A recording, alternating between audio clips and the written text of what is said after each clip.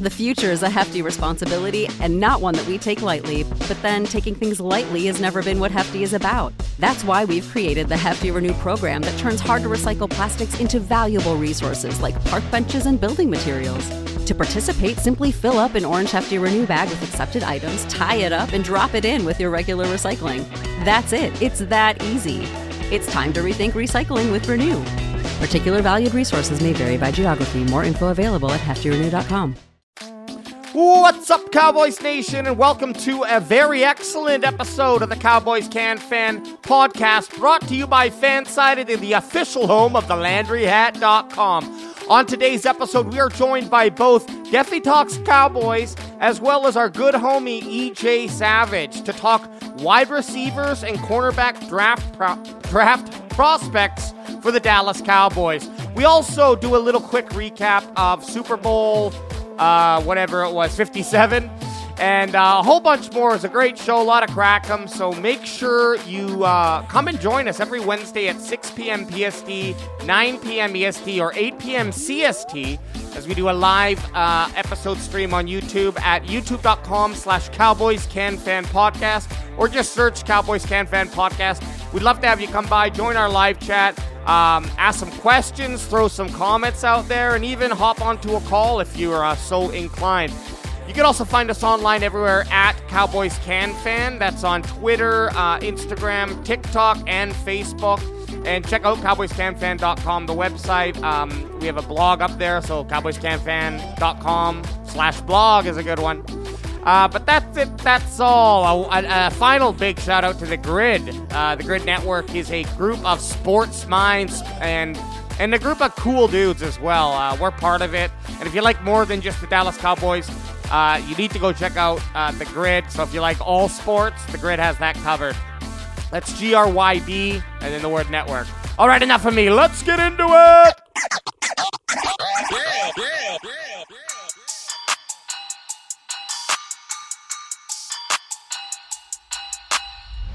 Woo! Hey-oh! Let's get a spicy one going here. Get it going. Crack 'em if you got 'em, son. Crack 'em if you got 'em, son. Crack 'em if you got 'em, son. Crack 'em if you got 'em. Are we starting a music production studio? We might be. We should be. We're testing it out here. Those were the first three crack'ems of the actual offseason, of the NFL offseason. Because, as we know, Super Bowl 57, done. And it couldn't have went any better. We're going to talk a little Super Bowl. I know it's not Cowboys related, but it's Eagles related. And those mother effers got served, son. And exactly. And I want to call us out before anyone else does. Yeah, we might have been saying we. Oh, we. I was going to say that. It was so funny. First quarter, it was, all right, Kansas City just has to beat Philadelphia.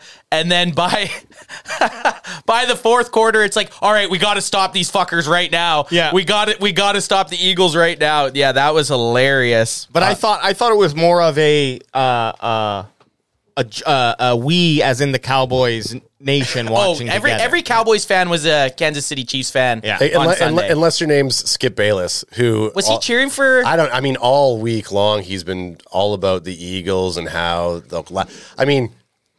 technically, yes, it was a hold. Sirianni's a clown. Guy's such a douchebag. You know what? You know who I give props to? Jalen Hurts. Jalen Hurts actually played a very good football game. At the start of the season, I thought Dak Prescott was a much better quarterback. I thought, minus his end of the game Hail Mary attempt, that was pretty terrible. Yeah. But Jalen Hurts had a great game. Nick Sirianni's a clown shoe. Patrick Mahomes is the GOAT. Travis Kelce is kind of cringy. But it was a great game as a football fan, and the Eagles losing, it couldn't have went any better. I mean, I watched a clip that they posted on Instagram of Travis Kelce hyping up the crowd. Whatever. I think that's fine, but the fact that he plays off this underdog thing, you were the first overall seed in the AFC. You were picked by tons of people as being Super Bowl favorites. Who they're trying to play this me against the world. You were a 1.5 underdog, which basically means it was even. Yeah. But I guess whatever you Okay. have to do to get to Motivate. to motivate Okay, yourself, so- I guess you got to play me against the world. Then Congratulations, Casey. congrats, yeah, KC. Yeah. Pat Mahomes is getting into. Hey, he's in Tom Brady territory to start off his career. That's true. To start off his career, he's Two Super Bowls, 2 MVPs. three. Yeah, but three. He's been in the Super Bowl 3 times. Yep. He's won 2 of them. I meant win. Yeah, it's two Super Bowl MVPs. So he's Okay. on his way. Okay, well, let's just get this out of the way. Outside of the fact that I got barbecue sauce all over the switching board. What at Are the, you moving on? there? Because I had No, one no, last. we're talking about Super Bowl. yeah. So I just At Super Bowl you did? well, there's barbecue sauce all over this thing here, which is fine. Okay, so I Hope it's this yours. is the biggest. Obviously, the biggest conversation coming out of the Super Bowl was that last holding call and how the Philadelphia Eagles were robbed. Yeah. So I just want to know. I want to go around the room and I just want independent opinions. Actually, sorry, strike that. Cowboys Can fan will give possible independent, subjective opinions on something, but I just want to know from you boys. What do you think? Was it a hold? What do you think should have happened there? Who wants to go first? Well, it was a hold. I mean, the guy that Bradbury admitted to the holding call. What else do you want? Yeah, was it terrible timing? And could you have maybe not called it in a situation like that and had possibly overtime football game and not have the Kansas City Chiefs just bleed out the clock? Yeah, that would have been awesome, and it would have been a great end of the Super Bowl. But what are they just not supposed to call obvious penalties then because of that? No, you have to. You watch the replay, he tugged on the guy's jersey. It was, in my mind, it was a penalty. Yeah, and I like that the NFL doesn't necessarily, maybe people argue this, I don't think so. I think they call it pretty even from preseason to Super Bowl, and I like that consistency. The NHL does lighten up in the playoffs, and it can give like certain teams, the way that they're built, an advantage when you start to lower what you're calling. So it was a hold, and if we're gonna nitpick plays, how far do you go back? You could find season? just because it was at that terrible timing. But you could have went back that fumble, the second fumble return for a touchdown. Also, that should have been a touchdown. They called that back. Like there's so many things that you could have went and found. And what do? I would say in that situation, if a guy's beating you in that play, you hold him. Yeah. You take the fucking PI. And then at least You got a chance. Yeah. Otherwise, he scores a TD. and then you're fucked. And then you're fucked. My response is, if it was any other team, I'd maybe be like, yeah, they should have probably. I mean, they weren't calling. The refs, I thought, called a pretty decent game. There wasn't a lot of bullshit flags.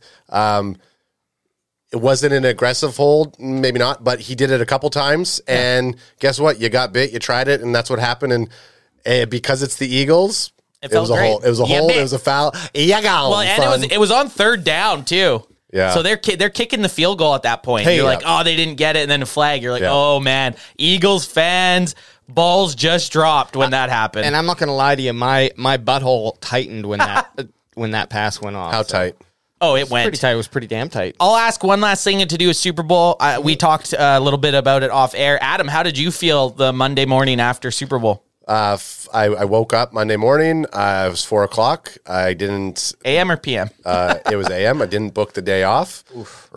Tried to. No, I mean, I was like, I'll be fine. I had a massive headache. Tried to rehydrate myself. Drank too much liquids too quickly, and I had to just Ralph. So I was struggling till about noon. And then you felt good. You got your second wind. Yeah. Then I got my second win. Had a workout later and felt good after that. But yeah, it's good. Nice. AJ, you were all right? I was fine. I work from home though, so I don't really have to like go anywhere. I get up, I have my coffee, and it was. You know, Yeah, we same old. were talking at like, I mean, 8 a.m. we were on. I'm his client, so we were on a call at like 11:30. Oh, yeah. Actually, I push it. He says 8. You said 11:30. Well, we'll talk on Slack. Yeah, I was hungover, but I was smart, and I booked Monday off, so I just laid around on the couch and watched YouTube all day. Smart guy. Brother Adrian was. Brother Adrian was hungover yesterday still. Yep. Okay, so what do we got? Cowboys news. Did you guys? I said that. What? Well, do we want to go into a roundup with us, or do we want to bring in the guests? We'll talk a bit more here. Okay.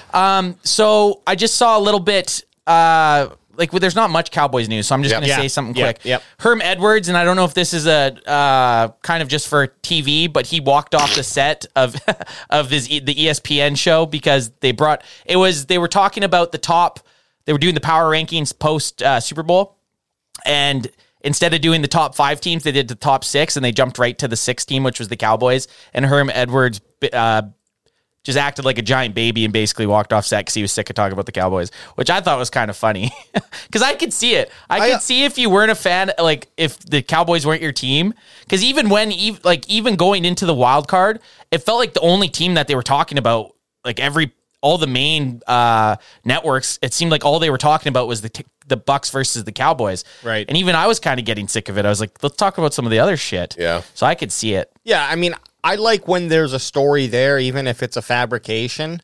I hate when you're trying to shoehorn it. There are 31 other teams, but the value in doing a story or talking about the Cowboys, it just holds true. There's so many people across, I guess, North America and the world, as we know. Boys fans. Yeah, who Cowboys fans. Yeah. What'd you say? I said boys fans. Boys fans. Yeah, and some of us are, okay? There's just a lot of eyes who want to see, or a lot of ears and a lot of eyes who want to see and hear more talk about the Cowboys. And so the networks know that. It gets clicks. And they roll with it. Yeah. All right, let's bring these guests on, shall we? So I will introduce them. We got a couple guests on today. We have Deffy Talks Cowboys from Instagram, who has quite a big following on Instagram. He also writes for Blogging the Boys. And then we have a diehard Cowboys Can fan. Alum. Alum. Like he's been around. EJ's been around since as long as I can remember. We got EJ Savage coming on, and we're going to talk some Cowboys. We're going to talk some draft. We're going to talk some combine and some free agency stuff. Are the guys in the chat right now? They should be live. They're muted, but how's it going, gentlemen? Testing. Oh, good. Hey, well, hang on. I think they're just getting their live sorted. So they'll pop in as guys. Soon as whenever you can, just jump talking, in. yeah. Just talk in, and we will join you. What we're gonna be talking, I guess we'll get there. We'll hear what. Can you guys hear me? Oh yeah, there it is. There we go. Hey, guess there what? we go. Hey, guess what, boys? It was my fault. You had the mute. Yeah. Anyways, my fault. What's going on, man? How's it going? It's been a while, dude. I'm good. How are you guys? Yeah, no, we're great. How are you feeling after that Super Bowl? Well, I mean, that felt like a massive weight off my shoulders. Oh my God. The Twitter would have been hell if Philly had won, man. Oh my God. I was on that, on the Nick Bolton return touchdown. I was like, I fucking Gronk spiked my water bottle. I was so hyped. I love it. The old Gronk spike is a classic move. So that's obviously the voice of Deffy Talks Cowboys from Instagram. Is EJ kicking around there yet or no, guys? Still got him muted? No, I think he's connected. All right, so Deffy, what we're going to do, we're going to talk some draft today. We kind of compiled some names for the cornerback position and the wide receiver position. Well, EJ did, yeah. EJ kind of went through, and he has a few topics that he wants to, or a few guys that he wants to bring up. We were going to kind of go through some film on some of these players, but I'm just going to ask you right off the get-go. I know we've talked a little bit about it in our DMs, but out of the cornerback class, because I think that's what we're going to start off with, who's someone or a couple guys that you have your eye on? Well, I mean, I feel like the guy that everybody's talking about right now is Joey Porter Jr., obviously. Right. But if you were on Twitter and Instagram last year, you would remember Cowboys fans were in love with Sauce Gardner. Where did Sauce Gardner go? In the top 5. Yep. It happens every year. There's always at least one prospect that everyone falls in love with, and then everyone's heartbroken when the guy goes top 10. Like C.J. Henderson, like I just said, Sauce Gardner. It happens every year. Hey, love is something that can make you blind, okay? Yeah. No, I understand. Joey Porter is great. I love Joey Porter. But in terms of like realistic guys, I feel like the best corner that's going to be available, realistically speaking, is Cam Smith from South Carolina. I really like Cam Smith. He's the prototypical Dan Quinn corner. I mean, he's lengthy, he's physical, he's great against the run. So Dan Quinn's already drooling when I said lengthy and physical, you know? Yeah, back to the Joey Porter thing. I think you're right. A lot of Cowboys fans right now do kind of have him in their mind, but as the time goes on, he's already moving up draft boards. A lot of the pages that I follow have him as like a top 15 prospect on the big board. Yep. So he's kind of, I think for us to get him, we'd have to have a pretty real, like he'd have to have something really bad happen from now towards the draft. Even Cam Smith, I've been watching some stuff on him. I actually like the way Cam Smith plays. He seems to play a little bit meaner than Joey Porter, so I kind of like that aspect of his game. But even Cam Smith could possibly be gone by the time we get to 26th. Yep. Exactly. I mean, Cam Smith is like it's like CJ Henderson in 2020. Because everybody was thinking this guy would fall, and then the combine happened, and teams fell in love. And Cam Smith isn't like a physical traits guy, but I wouldn't be surprised if like the combine made NFL teams drool over him. That's the one thing I was going to ask. And this goes for everyone here right now. How much do you think a combine helps a player? Do you think it can take that guy who's fringe first round and possibly vault him to a top 15 pick or top 20 pick? Very easily. I mean, we saw what happened with Trayvon Walker, and I'm positive that if the combine, like if everything was going well in 2020 and COVID didn't happen, or 2021, excuse me, I'm like 99% sure that Micah Parsons would have gone in like the top 8 at least. Yeah. If he wouldn't have had his last COVID year, if you want to call it, in college. EJ's in here now. EJ, welcome, buddy. How's it going? What's up, guys? How are you guys doing? Pretty good, man. We're just chatting a little bit about some corners. We'll get your opinion here pretty quick. But yeah, I think you're right there, Deffy. If Micah would have played that final season prior to his NFL draft year, I don't think the Cowboys get him, and I think we miss out on 2 players with Micah and Patrick Surtain. Patrick Surtain, another corner that we thought we were going to get at, what was it, 10 we were drafting, and 10 or 11, and the Broncos snuck in and took him. So it's weird. These corner positions, I feel like positions like cornerback and wide receiver, which we're going to talk about today too, have probably the highest upside in the combine, because a lot of these guys are so athletic, and with like for Cowboys situation, it's kind of like Byron Jones. Like he was a workout champ in the combine, right? Mm-hmm. So EJ. So I was sorry, Deffy. Oh, my bad. I thought you were like leading on to me, and I kind of left you. No, go for it. Go for it.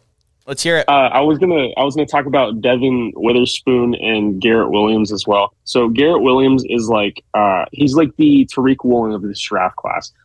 Last year, I really wanted Tariq Woolen because he was all traits and he was like mid round. We wouldn't have to use like a super early pick on him. So that's Garrett Williams. He's from Syracuse.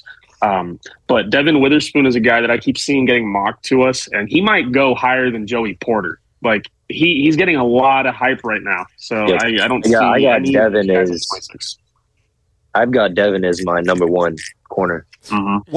Well, EJ, why don't we? Because what we wanted to do is EJ went through, we got about 15 cornerbacks and 15 wide receivers. And what we want to do is kind of look at realistic picks for us, say through 1 to 7. If we have time, we can go through them all, but let's see how this conversation goes. But EJ, if you want to just take us through maybe, I know there was a couple names you mentioned, Deffy, in here that EJ has on his list as well. If you want to go through and just...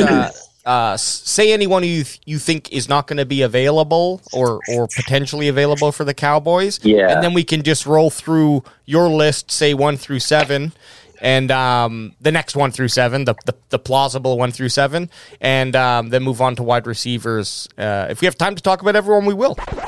Oh, hi, I'm Fake Jerry Jones. Whenever I'm relaxing in my office, I like to listen to the sweet serenade of my favorite Hawaiian tunes while I check out the latest Cowboys Can Fan podcast. This one has been a gooder. Anyways, these boys need to pay some bills, so hang on while we get through some ads. Welcome to another round of Boardroom or Miro Board. Today we talk retrospectives with Agile coach Maria. Let's go. First question. You've spent 2 hours in a team retro, but the only input you've heard is Dave's. Boardroom or Miro Board? Boardroom. In Miro, Dave can't hog the space because everyone can add thoughts anonymously, online at the same time. Correct. Next. You need the team to act on feedback fast, so you turn all those retro notes into Jira tasks instantly. Miro all the way. And I can assign those tasks to teammates. You're nailing this. Now, you see hundreds of sticky notes from the Retro. A real mess. But you organize them into 5 themes in just seconds. Miro, I basically get back an entire hour when I use its AI tools for clustering. And she's done it. Join over 60 million people running actually enjoyable and actionable retros in Miro. Get your first 3 boards free at Miro.com. That's Miro.com. The future is a hefty responsibility and not one that we take lightly. But then taking things lightly has never been what Hefty is about. That's why we've created the Hefty Renew program that turns hard-to-recycle plastics into valuable resources like park benches and building materials. To participate, simply fill up an orange Hefty Renew bag with accepted items, tie it up, and drop it in with your regular recycling. That's it. It's that easy. It's time to rethink recycling with Renew. Particular valued resources may vary by geography. More info available at heftyrenew.com. Well, now that those ads are finally over, we can get back to the podcast, and I can get back to salting my McMuffins. How about them Cowboys? If you want to go through and just say anyone who you think is not going to be available or potentially available for the Cowboys, and then we can just roll through your list, say 1 through 7. And the next 1 through 7, the plausible 1 through 7, and then move on to wide receivers. If we have time to talk about everyone, we will. For sure. So my number 1 guy that I had in the cornerbacks for this class is Devin Witherspoon out of Illinois. Don't think he's realistic. The next guy would be Christian Gonzalez out of Oregon. Don't think he's realistic. He's probably a top 15 guy. And then Joey Porter Jr., like Duffy was saying. I don't think that he's going to be there. My 4th guy, though, I think he said he liked Cam Smith as his 4th, maybe. I actually liked Emmanuel Forbes a little bit better.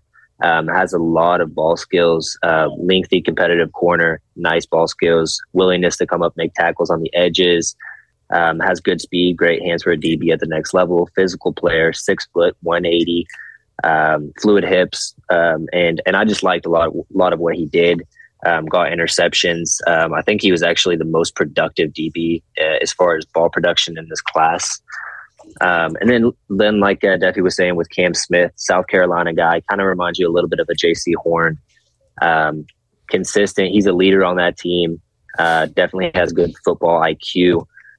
Nice route recognition. He's not afraid to make big tackles, come up and hit dudes.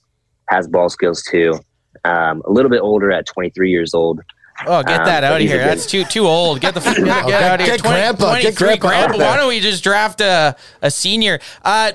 When you say 23, that is actually quite old for a college prospect. Means he's coming in 24 into the NFL. One thing I will say about Emmanuel Forbes before we get too far away from him, the guy had 3 touchdowns. 2022 season, 6 interceptions, 6 pass defense, 3 touchdowns. So, I mean, if you're going to pair a guy on another ball hawk type corner with Trevon Diggs, obviously this guy has his eye for the football. Like, obviously he's doing something better than any other CB in college football right now. And I love the jerseys that he's wearing. This is what I'm going to be basing my draft picks off of, is a lot of just pure jersey. Well, 50%. 50% is going to come from the look.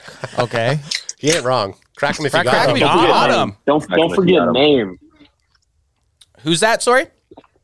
I was saying you can't forget. He was saying he's going off of looks, but you can't forget. Some guys have NFL names. Right. True. I think Emmanuel Forbes. I'm thinking Forbes list. I'm thinking very prestigious. So yeah, I like that. Okay, sorry. Forbes, So then you're is a. I'm sorry. No, so you had Emmanuel Forbes. I just wanted to touch on his touchdowns because that kind of really popped out at me. And then you were also talking the 23-year-old guy. Who was that? That's Cam Smith out of South Carolina. Okay, and I was watching a little bit when we were finding some clips of players. I said this to Deffy. Cam Smith, he kind of seems to be gritty. Like he seems to be, which is another thing I would like to pair with Trevon Diggs. Like I want to have kind of a Jalen Ramsey type guy. You know, I want someone to run out to the right side of the field and not just have an easy 5 yards. I want a cornerback to at least challenge him, right? And it seems like Cam Smith can kind of be that guy. Cam Smith is one of those guys that plays with a lot of confidence, and I think that's needed at the DB position. And he hates getting beat. You can tell it by his body language. He doesn't want to get beat. He wants to make plays. So even at the 23 years old, I really do like him. Do you think it's realistic that Cam Smith is there at 26? Yeah, I do. Absolutely. The only three guys I think aren't going to be there are the top three that I named: Witherspoon, Gonzalez, and then Joey Porter. I like that. Junior. If 4 cornerbacks go before 26, we're just fucking cursed. That's unbelievable. This guy, Cam Smith, I believe that's who I'm looking at right here. Let me just, Yep. I mean, he's a hard hitter. I like his number 9 as well. It looks good on him. And he's hitting a lot of guys behind the line. And look at that! See on that highlight right there. That's very Jalen Ramsey-esque. Like he's attacking. He's not sitting back. He's maybe not at the same size as Ramsey, but he definitely plays with a little bit of fire. And cornerbacks, I think we could use that toughness. Just a tough player out there, you know. Even for just Trevon Diggs to be like, all right, I gotta up my aggressiveness on the tackling part of this. I think a little bit. Yeah. Cam Smith was one of those players I didn't necessarily feel like he was really, really good in press man. He played good off man and zone scheme, so I don't know if he is exactly what the Cowboys want. But I liked him a lot. He's my number 5. I'm going to ask you. I actually agree with that. My bad. But I just wanted to chime in real fast. I agree that he's obviously not the greatest man corner in the world. So I was looking at the Cowboys stats, and we actually we ran man this year or zone this year 70% of the time. Like that was the highest in the league type of shit. Wow. So I don't like compared to 2021 when we ran it 55% of the time. That was a 15% jump. Like I think Dan Quinn would be fine with that. Yeah, that's Definitely. That's high. Do you think that was a result of losing Jordan Lewis and Anthony Brown, or do you think that was a result of just a different play scheme from Dan Quinn, seeing stuff on film? That's the thing. It's a mix of both, because obviously losing Jordan Lewis pretty early in the year hurts. But I mean, Anthony Brown was like, if you look at the percentages among cornerbacks that played at least 20% of snaps, he was the highest. Like he had the highest zone percentage out of any other cornerback in the league. Wow, so I wouldn't have guessed that. Yeah. I'm gonna ask you guys with Anthony Brown, if we do target a corner in the first round, is that kind of the writing on the wall for Anthony Brown, or do we? I'm a firm believer. Whoever you take in the first round, you're taking for them to start. I think he's a free agent, anyways. Is he not? Yeah. He is. Okay, so last year was the last year that they could cut him, and he'd be. Yep. So do we bring him back then? I think the Cowboys always do the thing before the draft where they make sure that every position is filled just in case we don't get the guy. Yep. So I could see him coming back for sure. If he does, then I think that we're going to roll with not taking a corner in the first round. But if we don't bring him back, I think corner is definitely in play in the first round. I think that we also hit the corner at least once in this draft, regardless of what round. For sure. I think no matter what, if it's not in the first, it's got to be in the top 3. I know a lot of people haven't talked about corner a lot of people are saying wide receiver, defensive interior, linebacker. Just seeing our depth get whittled away kind of at the end of the year, and I just seen having to watch Bossman Fat start. I do not want that to happen again. I really believe in between day 1 or 2, we need to take a corner. So even if it's in the set, I feel like cornerback's pretty deep in this draft. There seems to be like maybe some of the guys later on in the draft aren't exactly polished, but there's a lot of it seems like a lot of the cornerbacks in this draft are tall, rangy guys, which I feel like you get Dan Quinn involved with those guys for a year or 2, and they could end up being starters. We don't have 2 years. Yep. So, EJ, who's next on the old crack if you got him? Who's next on that list? Next guy that I had on my list was Eli Ricks out of Alabama. This dude's 6'2", 190, and he's only 21 years old. Played a little bit at LSU, 2 years at LSU, and then transferred, I believe, to Alabama this past year. Bama. He's got ball skills. Ooh. He was a 5-star recruit out of IMG Academy. He's got good technique. Sometimes he can get grabby down the field if he feels like he's been beat. But overall, he plays on his toes, gets out of his breaks quickly. He's fast. I wouldn't call him like elite, crazy fast or anything like that, but he's competitive. And he's from Bama, so I expect him to be a well-coached guy. He gets grabby kind of like AJ after 6 beers. Hey, hey, there's a time and a place, okay? So so LSU, he transferred over. I'm looking at his 2022 season. I don't know if it's just because I'm just on this draft network website. It's saying he's getting for his stats 0, 0, 0s down the board, or only 8 tackles for his season. I don't know if that's correct or not. For his freshman season, maybe? Possibly, maybe. So he transferred, because how's it work in college now? I know before you had to sit out a year. You don't have to do that anymore, do you? Like when you transfer over, because he transferred from LSU to Bama. So did he have to sit out a season, or is it you can basically go the following year? I don't believe so. So I mean, he's 20. He's 21, so right. I don't expect him to set out an entire season because he's younger than a lot of the guys on the list. But I know that he played as a true freshman for LSU. Right. Started and had like 5 interceptions that season or something. This is just off the top of my head. I can't remember exactly, but so yeah, I mean, he played. He didn't. If I remember right, he didn't play immediately at Alabama. It took him a few games. Gotcha. To get in there, but yeah, I really just liked him as far as traits wise. He's 6'2", I think is what I said. Let me flip my page back around. 6'2", 190. Yeah, so he's got traits, and he's got that Alabama coaching and from Nick Saban, and I think that he's got natural instincts for the position. So right. I have his full stats pulled up. So he had 12 tackles last year. Okay. This previous season, he had 3 stops. He only missed 2 tackles. Okay, that's not bad. No, that's pretty good. He was all season. He was targeted 19 times. He only allowed 6 catches for 77 yards, no touchdowns, no picks, but 5 pass breakups. That's all right. Yep. We'll take that. Ridiculous. So where's he slotted? Because I got him on this big board. They're saying he's the. Let's see here. He's a day 2 guy. Second, third round. They're saying on here. Where the fuck was he?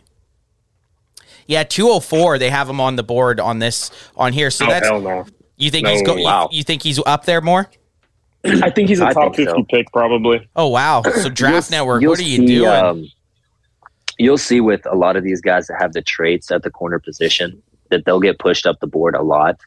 But at the same time, this is a lengthy DB class that has a lot of length, height. The weight, these guys are a little bit on the slender side, but I think this guy's been playing corner since, high school. He's a 5-star recruit. He has that pedigree where you're going to take a chance on him early because he's been through programs, a high school program at IMG Academy that's premier, then LSU premier, then Alabama. I mean, this guy's got the making to be a really good. Just get him on the Barry Bonds weight program, and we'll get him juiced up. I got a question for you guys about 2 players that I've kind of been looking at.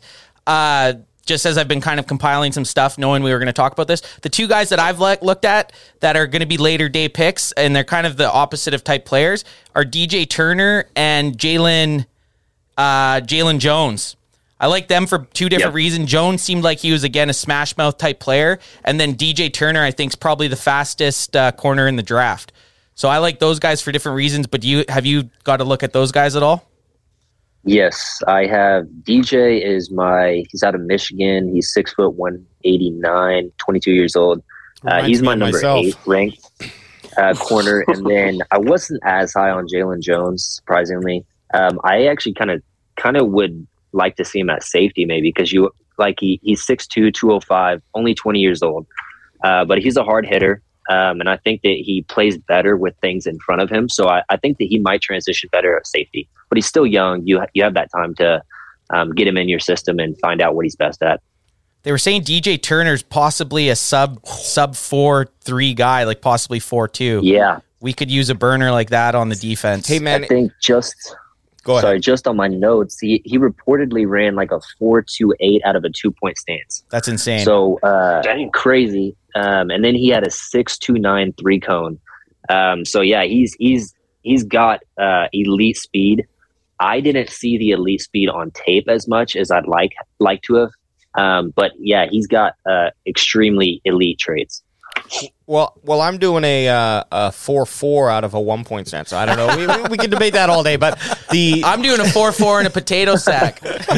No, I like the idea of a guy who has versatility in that secondary and because I like what we're seeing in Bland. I think Wright has had those flashes of like potential. Well, he's that big body type guy, right? Right. And so I don't know. It would be interesting to have a guy who can kind of play maybe a little back and forth in those positions if that works out.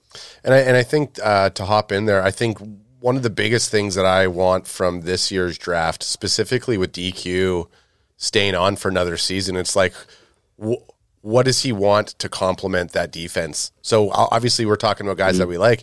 And I like what you said there, EJ, about taking a CB from college and possibly moving them over to a safety if you see those traits that would fit, DQ's schemes.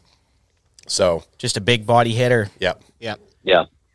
That dude can hit some guys. So, and I think that he even played a little bit of safety in high school. So you would not want to go against any of these dudes in high school. I imagine any of these dudes that we were talking about. You were saying a few of them are 5-star recruits, and now most of them are going to be top. Would you say top 100 picks in the NFL? They're all going to be elite athletes.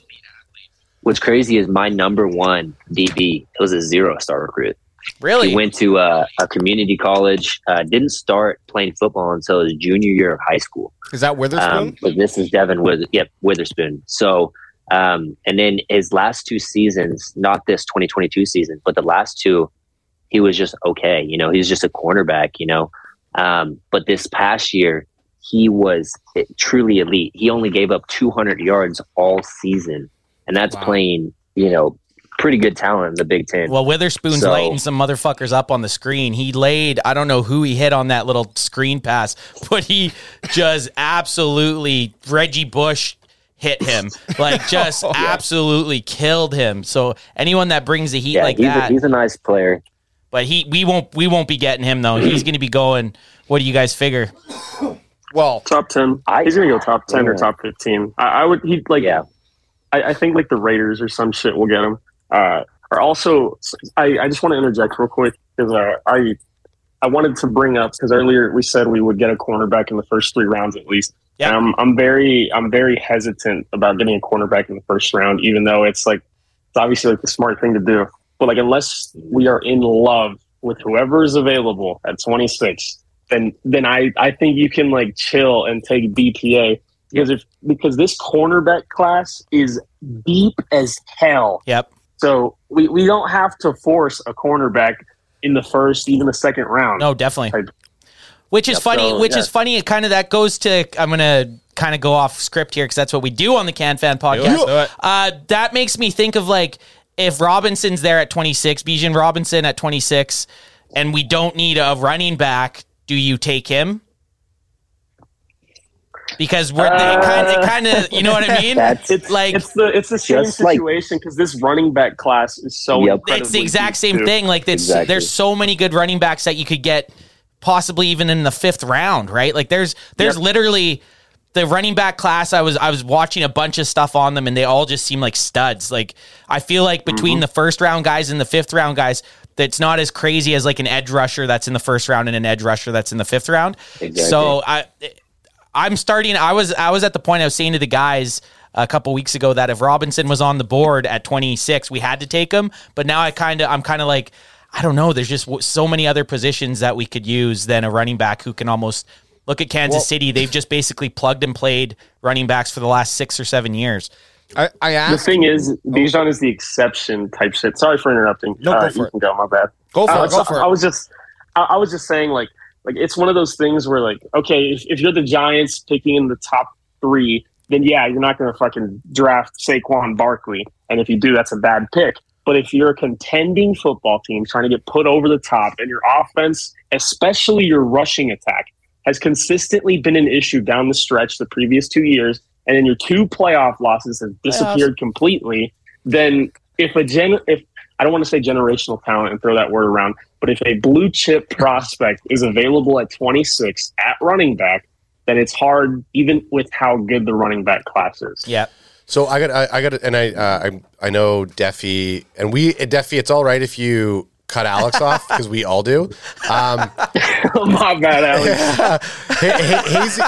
I want to get Most some. of the time, if the problem is if I get cut off, he can't remember. That's gone. It's gone. That question is gone. Hey, what are you? Are you vaped right out right now? Are you stoned as fuck? Feeling good. You're I'm feeling good, but I'm not past vape. Okay, so I got a question for all 5 of us in here. Okay. I'm glad I can do some quick math. Nice counting. Hazy in the chat You're says, asking yourself? Yeah, Hazy in the chat is saying the only class that isn't deep in is wide receiver, which should be that priority going into the draft. I don't know. I think from what I've heard wide receivers pretty deep too. Here's the thing. Wide receiver isn't as deep as it was last year because you're not going to get a wide receiver 1 in the second round, right? Unless you gamble with a guy like Kayshon Boutte. And we'll get into that later. Yeah, but let's. I'd say let's just take that question. Let's put it in our pocket for a minute. Wrap it up. Put it back in there. Okay, and get back. We'll come back to that. We'll come back to that. Absolutely. And EJ, where were we on the list? I think we ended with DJ Turner. Well, real quick, Anth brought that. Yeah, I asked about DJ Turner and Jalen Jones, but we still got some guys. So who else do you got? Real quick, just to hedge back a little bit to this point. Absolutely. Like Duffy with the cornerbacks taken in the first 3 rounds, I really want to go offensive heavily because I trust the defensive coaches to get the best out of lesser players. Right. Our offensive coaches, I don't know that they can do that. So I want to get the high grade talent wise to get in there and hopefully push us over the top. But anyways, back to this list. Number 7 on my list was Deonte Banks. He was a guy that was mocked by, I believe, Bucky Brooks of the Cowboys at 26. He's good. I have him as a day 2 guy. Comfortable using 1 or 2 hand punches lines at the line of scrimmage, mirrors receivers, releases, and breaks very well.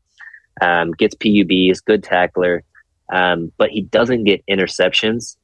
He's kind of like a Byron Jones kind of guy. He just needs more ball production. Sorry, EJ, and then who is this? He gets a little bit of grabby. Banks. Deonte Banks out of Maryland. AJ just has all the. I had the wrong clip going, and I just need to make sure I got the right one. So. Because we'd be getting teared apart by draft analysts here. You know? Absolutely. Yeah, PFF has him ranked as the ninth cornerback, and yeah, like you said, day 2 pick. He's play style press zone corner. He looks thick. Looks like he's a bit of a thick boy. I like that. He's a 6'2", 205.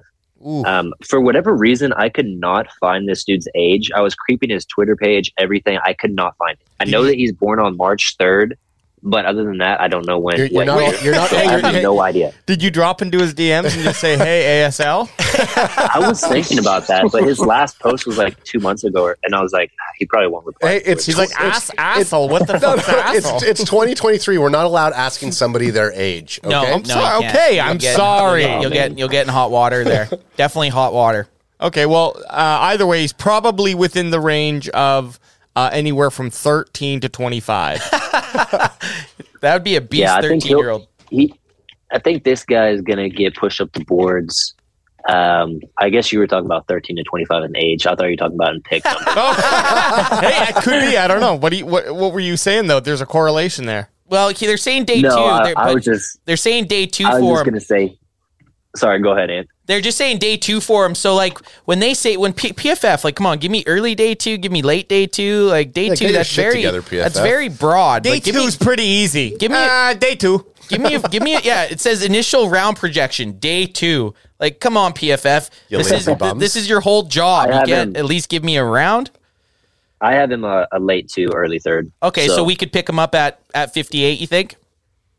Yeah, definitely second round, I believe. I like it. But I mean, if the guys in the actual industry, the media is saying he's going to go first round, you might want to listen to those guys because they got the inside knowledge. So, but that's just what I have him graded as for my grades.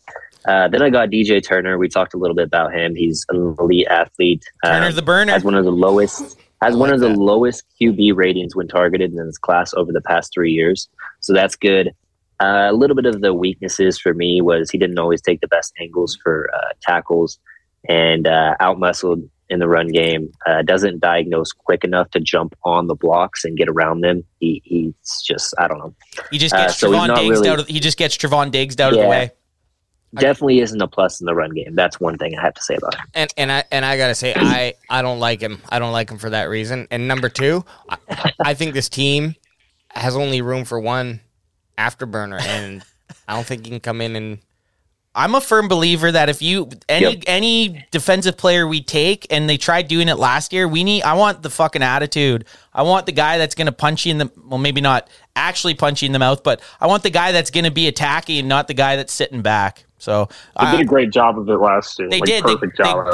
They definitely drafted some dude. Like you could tell the difference between even crack if you got him. The defense even against San Fran, the defense wasn't the issue, right? Like the defense possibly in 2021 when we played against San Fran, we got a bit pushed around. Then we drafted a bunch of guys, had a couple dudes. I think it was the O-line. Yeah, the O-line, exactly. So I just want to see anyone that we draft again. I hope they stick to that toughness aspect to it. Yep. Burp. And Turner ain't that guy. He ain't that guy. The next guy on my list was a lot of people before the season started had him as their number one corner, and that's Kelee Ringo out of Georgia. Fucking sweet name. Now that name right there. Speaking of names, that's the name. If I'm Jerry Jones and I'm salting the Egg McMuffin in my office, that's getting my head tilt. I'm tilting my head. Huh? Oh, what did this guy is. Excuse me. What the hell did you just say to me? Kelee Jones. Kelee Ringo. I like it. Let's go have a look. He does kind of have a name for Dallas. You know? It's the name I would make my player in. It's an auto-generated. It's an auto-generated name. Yeah. It pops up, and you're like, "There's no fucking way there's someone named that." Like, that's a sweet name. Yeah. Where was he? Where did he play? Kelly. Georgia.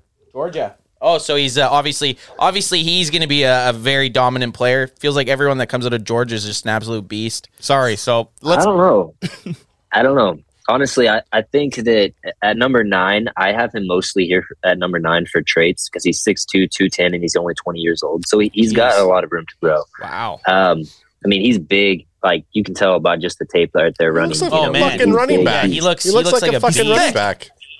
Yeah. So he's got all the traits to be elite at the next level. I just felt like he was in panic mode a little bit too much. Man coverage is an area of concern against receivers at the next level. I think Marvin Harrison shredded this dude. Doesn't have the smoothest back pedal. His 2021 tape was better than the 2022 tape, but also Georgia's defensive line 2021 was crazy dominant, so that helps the back end.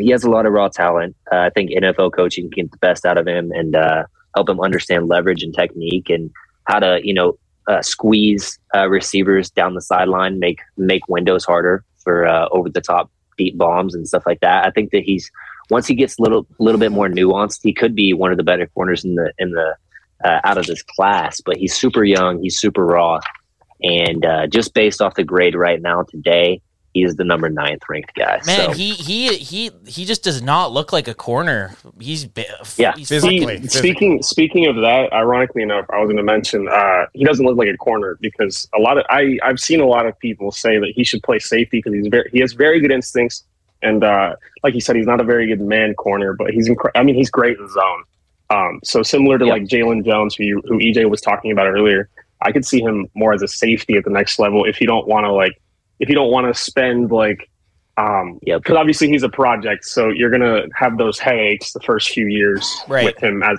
in man. We can't have it. We don't have the time, man. We don't have the time, man. For Kelee Ringo, I think that he plays so much better with stuff in front of him than he does when he has to turn his back to the quarterback. That's where he gets really in trouble. He doesn't trust his technique. He gets panicked, gets handsy down the field. And that's why I didn't love him as much as the other guys. Well, even looking at most of the plays he's making, it always seems like he's just a little bit behind, and it's almost just a bad throw that watch his pick here. It's almost like, he gets the interception, but that's just a really shitty throw.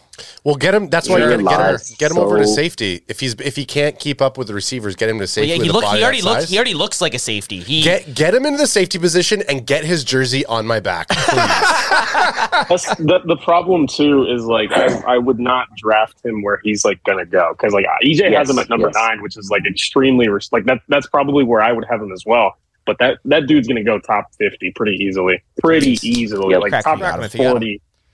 I think one of the mistakes a lot of the scouts in the NFL get into the habit of doing is they have somebody projected, because they watch these guys way before anybody else watches them.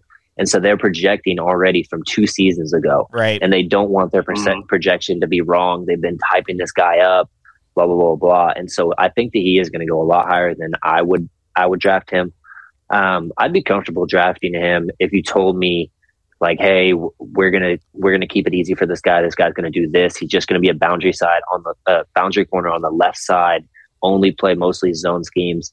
If we wanted to just really create lengthy corners like Dan Quinn likes, I would be comfortable in the second round if they had a plan for him, because I trust Dan Quinn. But first round is way too rich for me. And you think is there a possibility that he even go? He just, to me, just watching him. Hell no. He just doesn't, like, just watching the other guys I've watched. Like, he just doesn't have that. Like, we're seeing. I don't know if you guys are seeing this right now, but you're seeing Porter here. He just looks like a cornerback to me, right? The other guy just. Yep. This is Ringo. Oh, is this Ringo? This is Ringo, baby. I think. No, that's Porter. No, that's Porter. Joey. Yeah, that's Porter. Joey. Never Guess mind. what? You fucked us, Alex. No, because Fuck it the finished production. and then it flipped and then it went back to the first one. Guys, It's okay. it is Porter. I have a question, though. So if you have him ranked like 9th in regards to, like, say we're saying top 100 picks or whatever, where would that put a guy on a bit like a big board? So 9th in your rankings, what would that put him at? Like, would that put him at like 60, 65, 70 overall, or what? Where does that like in my rankings? Well, here's the thing: is I haven't watched all the position groups. I'm hearing that he has top 100 talent, but that's the thing: is a lot of the big boards stack up based on projections and the traits that they have. Like an edge rushers that are twitchy, they have the bend around the edge. They get catapulted up people's draft boards because they have those things, but they don't have the coaching and the backing to get that out of them. With corners, a lot of the time, they're looking for the guys that can play outside boundary corner. You can leave them on an island. They have the makeup speed to make up if they do get burned. Because with corner, it's so hard to diagnose each play and move with the receiver and mirror them. That you need those elite traits to actually catch up, to make up for it. You need the length to get your arm across and make pass defenses, stuff like that. So that's why you see a lot of these guys get pushed up the draft board. I would not have them in my top 100 probably. But honestly, in my rankings, I probably have him a little bit higher than I actually like, but it's kind of like one of those things. I'm hearing that he's this, and I don't see it, but it's a juggling act. So, well, and how much does it get so you have these 10 guys, but the combine, I mean, we were saying the combine can make or break some guys higher up. Like, he'll be fast at the combine. He has good speed, everything. So it's fun to do this and talk about it in February, but a lot of stuff starts taking shape, and once you figure out what teams are doing with some of their other guys, right? Like, we're at such the early stage of the draft talk, but it's good to start getting some names on some faces that we otherwise, for us three, we would have no idea who a bunch of them are, right? For us, this is also partially educational. It is, yeah, because I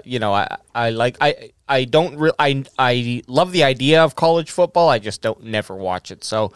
Because we didn't grow up that way. We didn't grow up with college football on Saturdays ingrained into. I wish we did, though. Oh yeah, I would love. But we're shitty. But we're diehard Sea Dragon XFL fans. The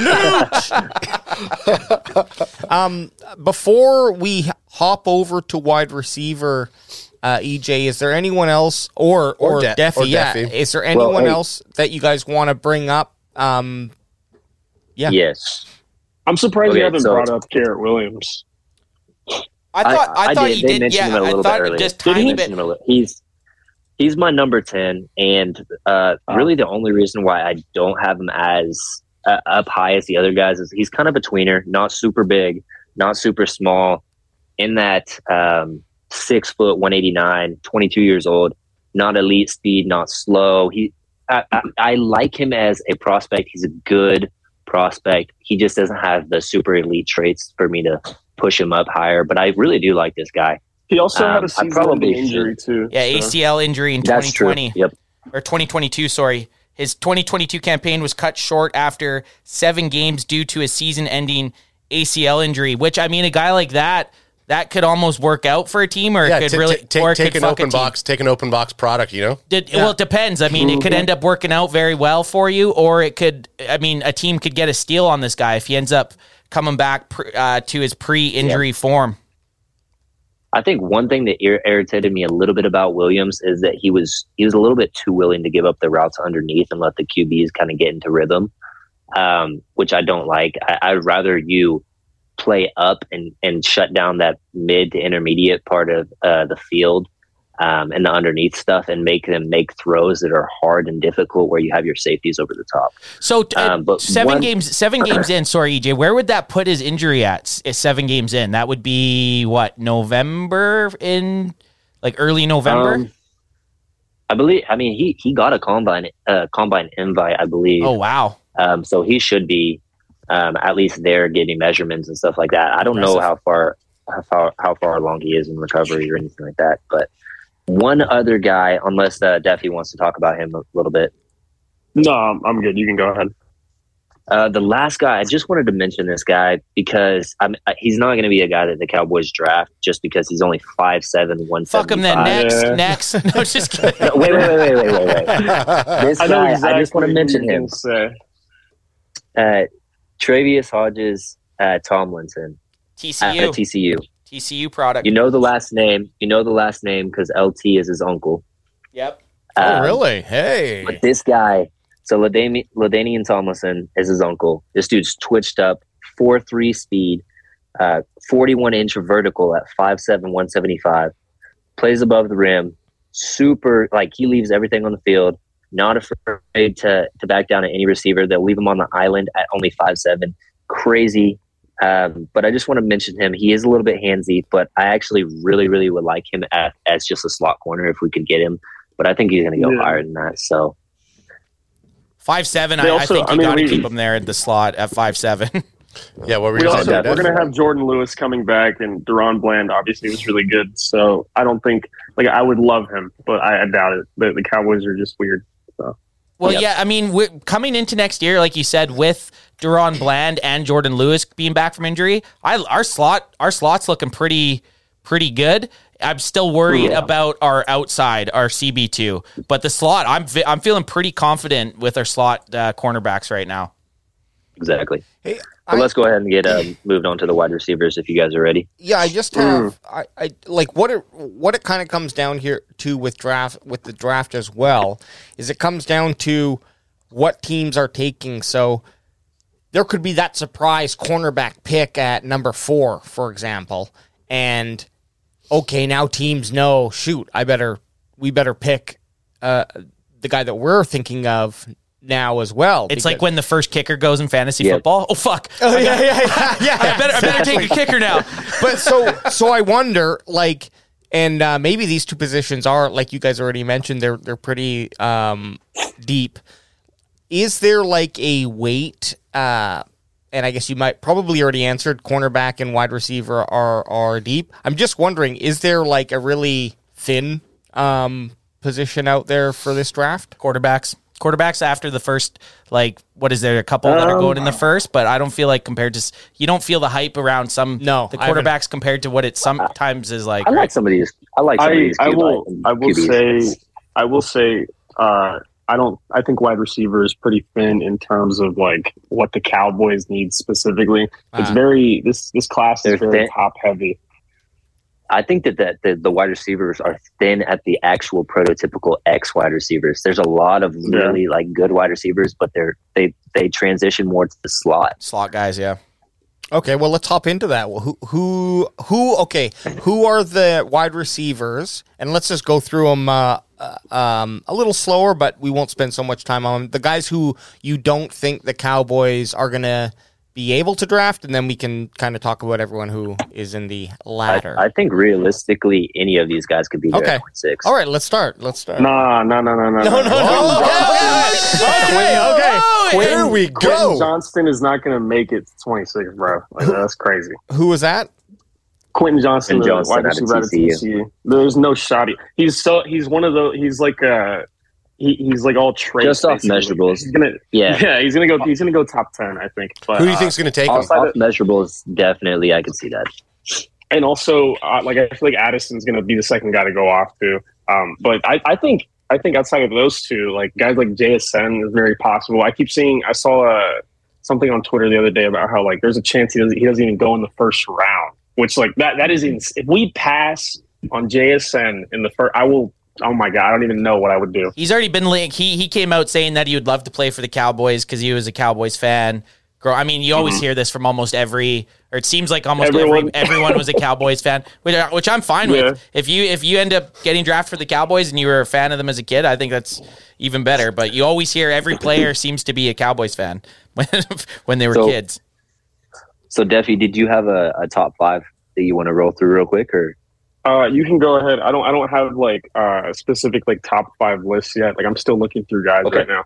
But I will say first, if you couldn't tell earlier, I love Kayshon Boutte. I love him. I think I would take him in the first round depending on how the board shakes out. Really? And I know that's very bold, but I think I would do it. Why?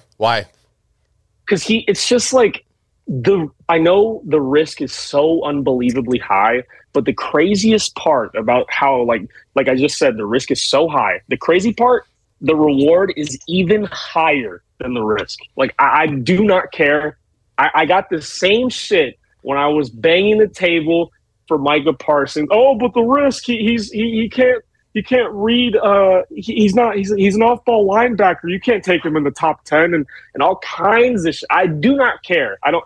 Now, obviously, Kayshon's issues are off the field compared to Micah Parsons having some off the field issues and like not being able to like he couldn't handle motion in college, for example.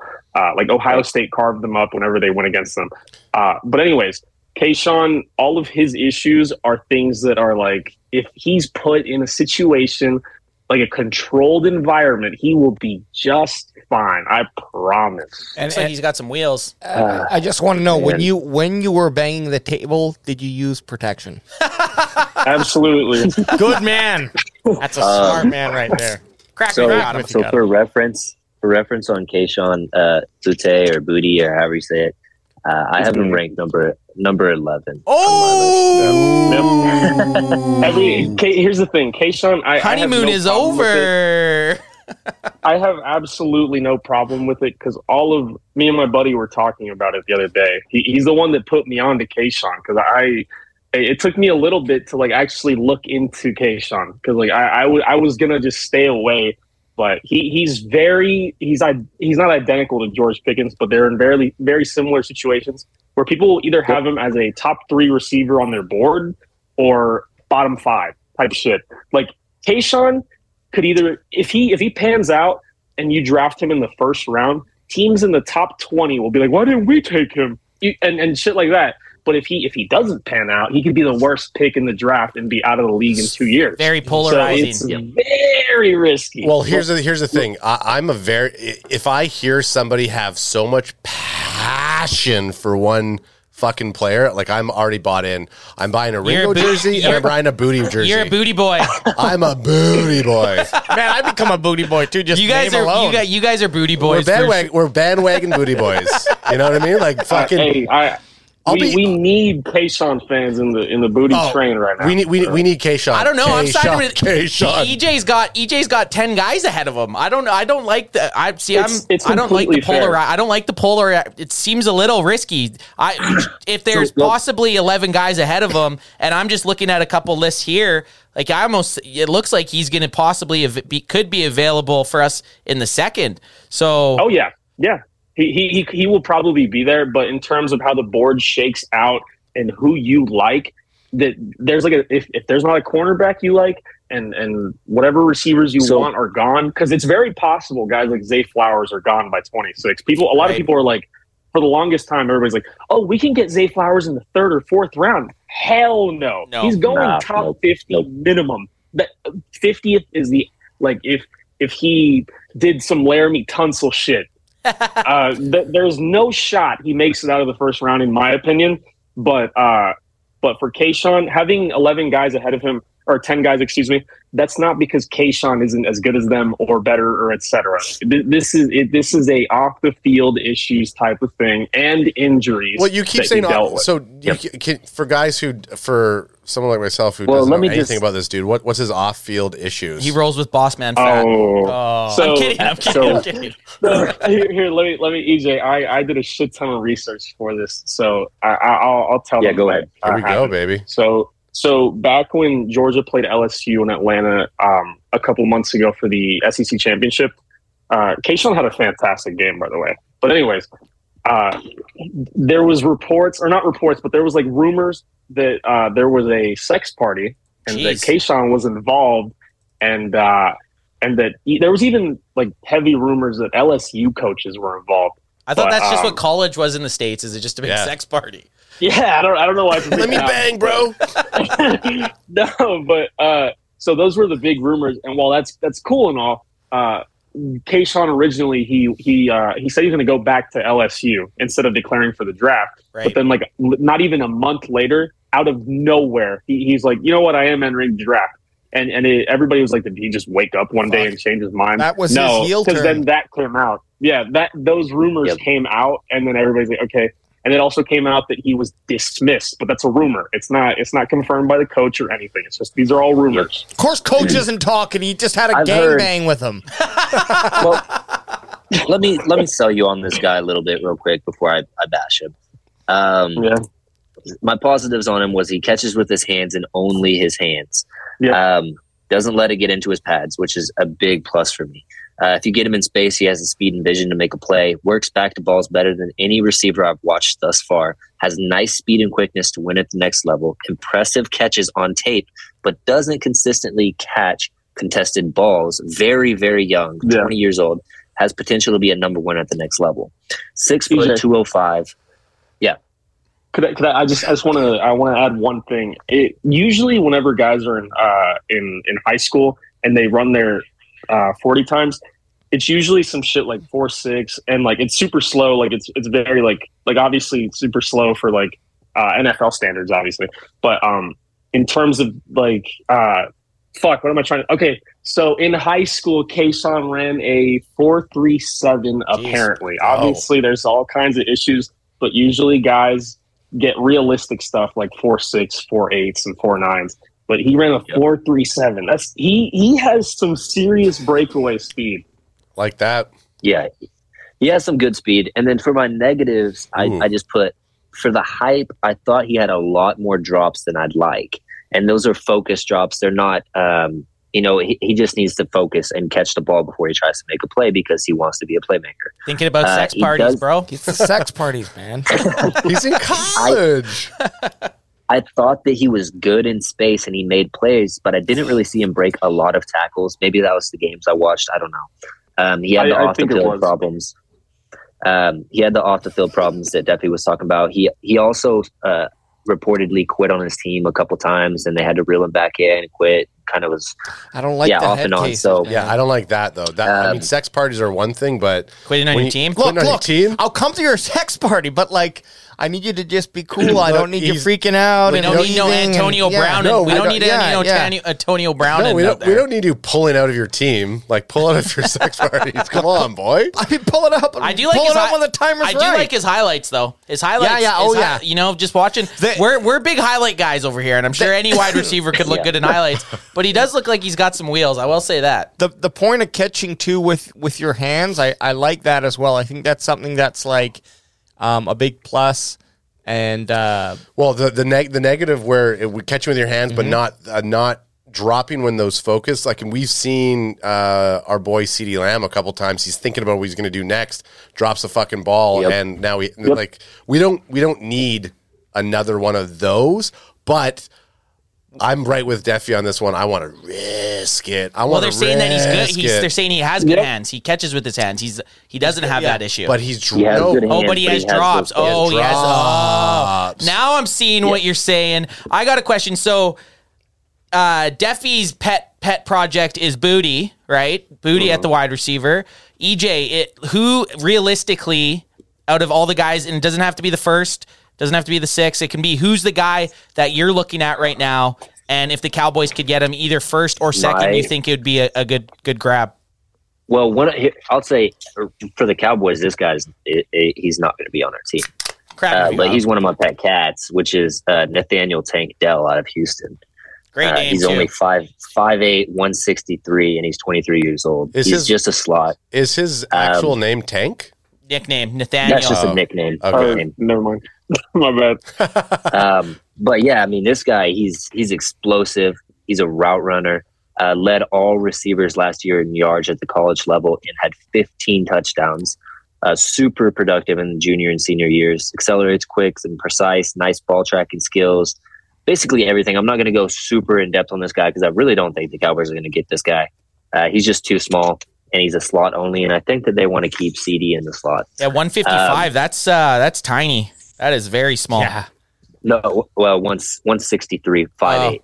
Fucking Draft Network. What is this garbage? Hey, literally though, that is me. That is you. I'm 5'8", 163. We're gonna start calling you Tank. I'll take it. Tank Johnson? Tank Johnson over there. One of my pet. This is my actual pet cat guy. That if we get kind of washed in the first round from these receivers, I really like Parker Washington out of Penn State.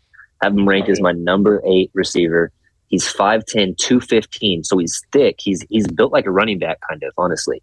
Only 20 years old, and I had a comp of him as Steve Smith. So he's gonna be nice. He's gonna be catching a lot of balls, not afraid to lay out to grab the balls, sticky hands, good concentration on catches, ability to roll and run when the QB has a broken play. So he's good with helping QBs when they're out of the pocket, which I hope Dak can get out of the pocket more. Yep. Young player, a lot of raw talent, could really benefit behind some vets and learn some stuff.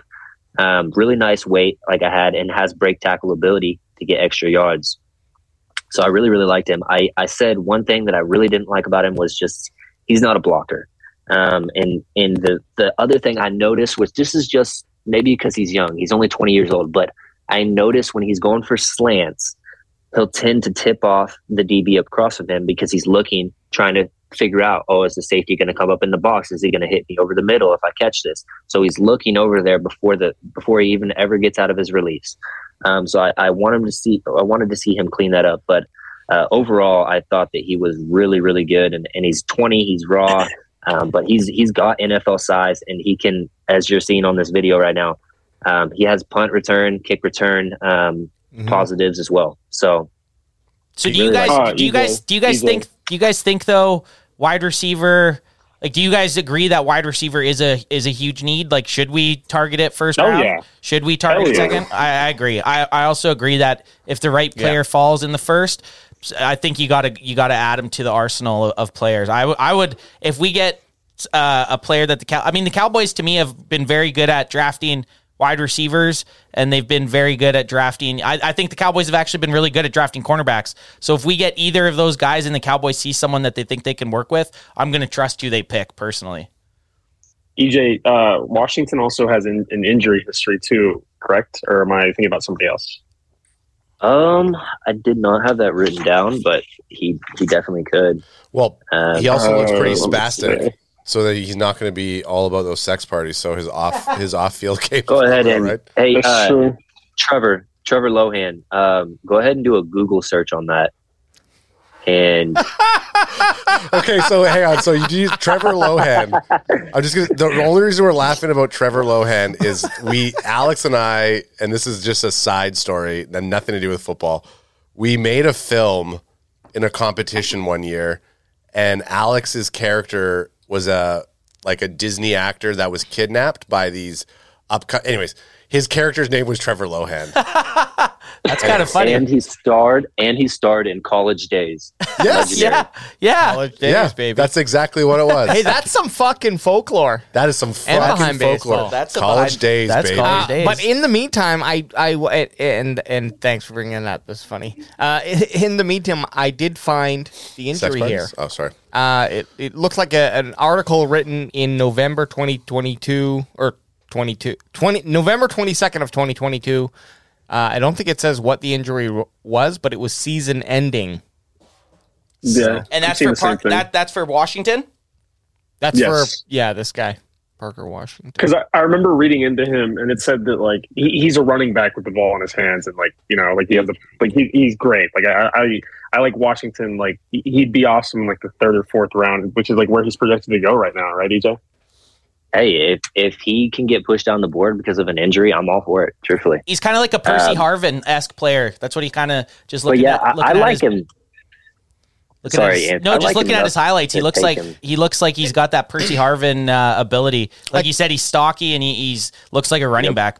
I gotta say though, there's something in me that just says like that is second on my list in terms of what I'm looking for in the wide receiver that we draft. You just want your prototypical 6'4". We need it. Okay, so I kind of CeeDee agree. Lamb needs that. I kind of agree with you. Like, and we need it but we need it in a guy who's ready to step on the field 23, 24. I would like to see if we went a wide receiver, I'd like to see a guy that's kind of your prototypical outside wide receiver. Same as if we go for a corner, I'd like to see a guy who's not as much a slot corner as a true corner.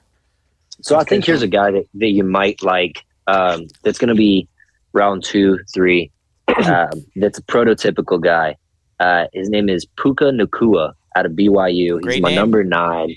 My number 9 wide receiver, 6'2", 205, only 21 years old.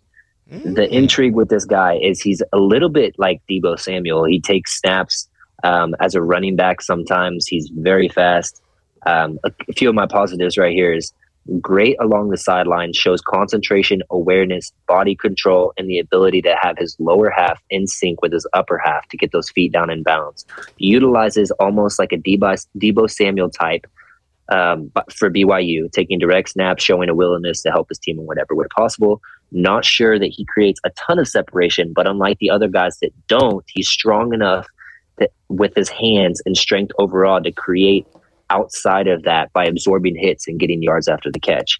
He can get over the top of defenses, show the ability to take a catch, to take a 3-yard catch and turn it into a 20-plus yard gain. Keeps his feet moving like a running back when he lowers his shoulders to gain extra yards. Possesses running back stiff arm spin moves, etc. Good catch radius, good size for the next level, and high effort on blocks and willingness to block. I like the blocking. Yeah. I like the blocking aspect of it. I'll say that much. Do you think a He guy also like, had an awesome Senior Bowl. He got his name out there because of the Senior Bowl. do you guys think that with a guy like that though, and obviously, and regardless if he could take snaps like a running back, because I do like the idea of having a receiver that could play the Deebo Samuels type role, but with Kellen Moore not being our OC, do you think a guy like Mike McCarthy is going to want to call complicated plays? Like, how much does some of these like positional receivers factor into where the Cowboys are going with their offense this season? I think absolutely. With the scheme that Mike McCarthy is called in the past, I think that they want to get the quick hitting routes first, and Kellen Moore likes the longer developing plays. So a guy like Puka Nacua could definitely come in there, used on little whip routes underneath drags, screen game, all those things. I think our screen game is going to take a huge leap with Mike McCarthy. Oh, yeah. It can't be any worse than it was last Dude, year. It can't be any worse than it's been since 2019 in general. I can't even remember us running a successful screen last year off the top of my head. Well, real quick, I think that's something that's interesting is with all of the qualities and all of the, I'm sure everyone saw the statistics of Kellen Moore's career and where he ranked in terms of like points or yards in certain aspects. And it was all like, a lot of it was top 5, right? And in some categories, top 3. So that being said, his his on paper work looked really well, but where I think we lacked was just in moments of execution with what we chose to do. And I wonder, I know this is totally, maybe this is derailing it, but I just wanted to, like, is that something that Mike McCarthy will do better, or, is that just an issue with the players that were on the field? You mean just kind of a disconnect a little bit between you don't know if the players, like some of the stuff that we were running was between the coaches and the players, or is that what you're asking? Yeah, like exactly. I mean, well, now how vaped are you now? now I'm vaped. You're looking like you're feeling good. I was just gonna say that if we draft this guy, there's no fucking way AJ's gonna know his name within like 3 or 4 fucking times. Like, I want us to draft him because AJ's gonna fuck his name up. I want us to draft. I just want us to take him for that reason. Exactly. No, I could I? Yeah, say it, Daffy. Oh, my bad. So you were talking about like the offense under Kellen Moore, and I thought you were going to ask like how much of it he was responsible for in general, and I just wanted to. That's exactly what Alex was saying. That sounds like a shit. Okay. So I was like you said, this is probably a little off topic, but so I obviously I love you guys stuff. Like I always watch you guys. Mutual respect. Yeah, and I remember after the playoff loss, I can't remember which one of you specifically, but one of you was like, "Dak's not the guy." That was me. That was Adam. That was me. That was Adam. Yeah. So to add on to that, so obviously in the playoff game, there was a lot of Dak miscues that were on Dak Prescott, but I feel like when you look at the past 3 seasons under Kellen Moore, Dak Prescott made Kellen Moore look a lot better than he actually was. Possible, yep. Very possible. Yep. I think it's very obviously the offense is the easiest comparison to make. The easiest comparison to make is this offense under Cooper Rush and under Dak Prescott, because obviously, like you mentioned, the offense is really mediocre in like crunch time. Not even mediocre; it's pretty dog shit in crunch time, like against Green Bay, against the Jaguars, whatever. And it kind of whenever it does turn up, it's when it's the Dak Prescott show and Dak Prescott's on fire. Like against Philadelphia. And like I said, the Jaguars game sucked, but Dak, like the drive, like where he scored a touchdown in the 4th quarter, that was him catching fire. That wasn't Kellen Moore calling a masterclass. That was him catching fire against Philly on Christmas Eve as well. So to answer your question, it's more Dak Prescott and CeeDee Lamb than it is Kellen Moore.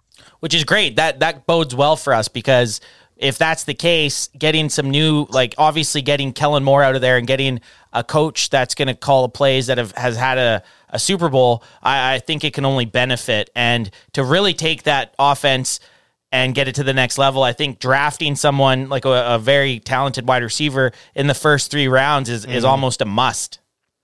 Yep.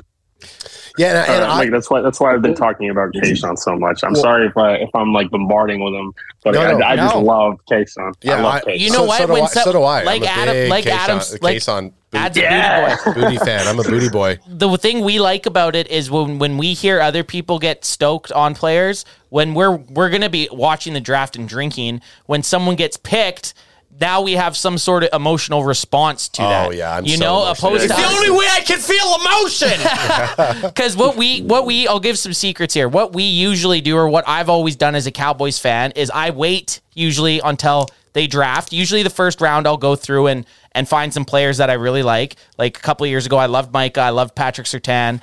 I liked Horn. Like there was a bunch of players I liked. But what I usually do is as soon as the Cowboys have their 7 to 12 picks, whatever it ends up being, I then go and I dive into that player like crazy, right? Like I watch everything about them. So this is a nice way of kind of, I used to be reverse engineering the players that got drafted. This year, there's going to be guys going off. I'm going to be like, oh, fuck, we talked about that guy. Oh, fuck, I kind of wish we got that guy. So this is a fun aspect for us. And gentlemen, I get so emotionally attached to someone before I should. So the fact that I'm already emotionally attached to Booty is Adam's already ordered an LSU Tigers jersey on Amazon we were.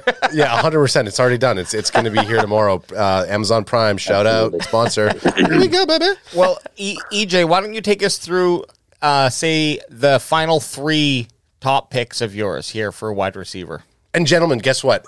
The best thing about this is we got months to keep doing. Oh yeah, this. it's awesome. And I can't wait when the free agency news comes up and someone's getting picked and it alters stuff. Like I can't wait to revisit this list. Oh yeah, and we're gonna be doing a live draft party too. We're definitely gonna be live streaming the draft. FNA we are. FNA. And you guys are both welcome, and we expect you to be on here. Yeah, by the way. I was about to ask, are we welcome? Oh, definitely open. Well, you can't just have us three watching the TV, not knowing anything about any of the players that are getting picked. I should upload the raw footage when Anthony and I were at the draft this year, and Tyler Smith gets picked, and I didn't even know who the fuck he was. It's like Tyler's not none of the guys that I was looking at. And then he realizes that he needs to give some sort of reaction, so then we get reacted, and then we hop into. I just dove into the crowd with the rest of the Cowboys fans and went absolutely ham.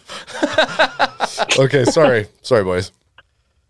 No, just I'm just glad to do this so you guys can get the it's awesome. Start bridging the gap and learn these players before it's they're on the team. Yeah, but another thing I just wanted to speak on real quick and just get my 2 cents in there. Yeah, is with the Dak not being the guy or being the guy, whatever.